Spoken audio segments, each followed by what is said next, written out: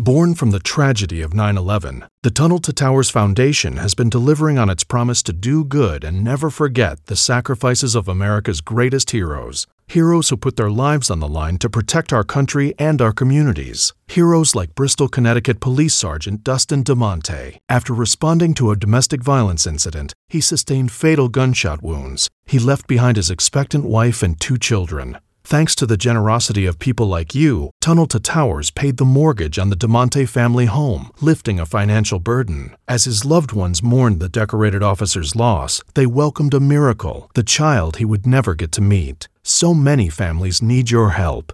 Please help America's heroes and their young families. Join Tunnel to Towers on its mission to do good in their honor. 95 cents out of every dollar you donate goes to their programs. Donate $11 a month to Tunnel to Towers at T2T.org. That's T2T.org. Hey, I'm Mike Slater, filling in for Bill O'Reilly. Stand by for the O'Reilly Update Morning Edition. But first, a word. Hey, I'm Mike Slater, filling in for Bill O'Reilly. On this Friday morning, I am thinking about John O'Hara. Have you seen the video of the Stanford law students heckling the Fifth Circuit court judge who came to speak? The very short of it, a conservative judge went to speak to the students at Stanford Law School, and the students hate him because in a case he refused to refer to a man by his preferred pronouns of she, her. So he's a terrible bigot. Now, it turns out that the criminal in question was arrested for the second time for receiving child pornography. But those activists don't care. The judge is the bad guy. So he went to speak and they heckled him and the whole thing.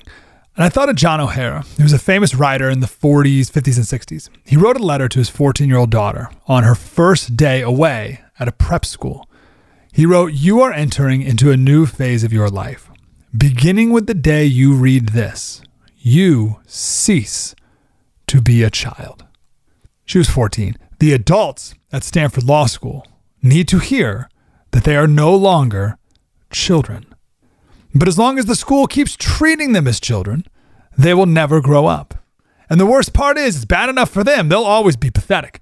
But they will force you to act in ways that make them feel good. You will be forced to cater to them.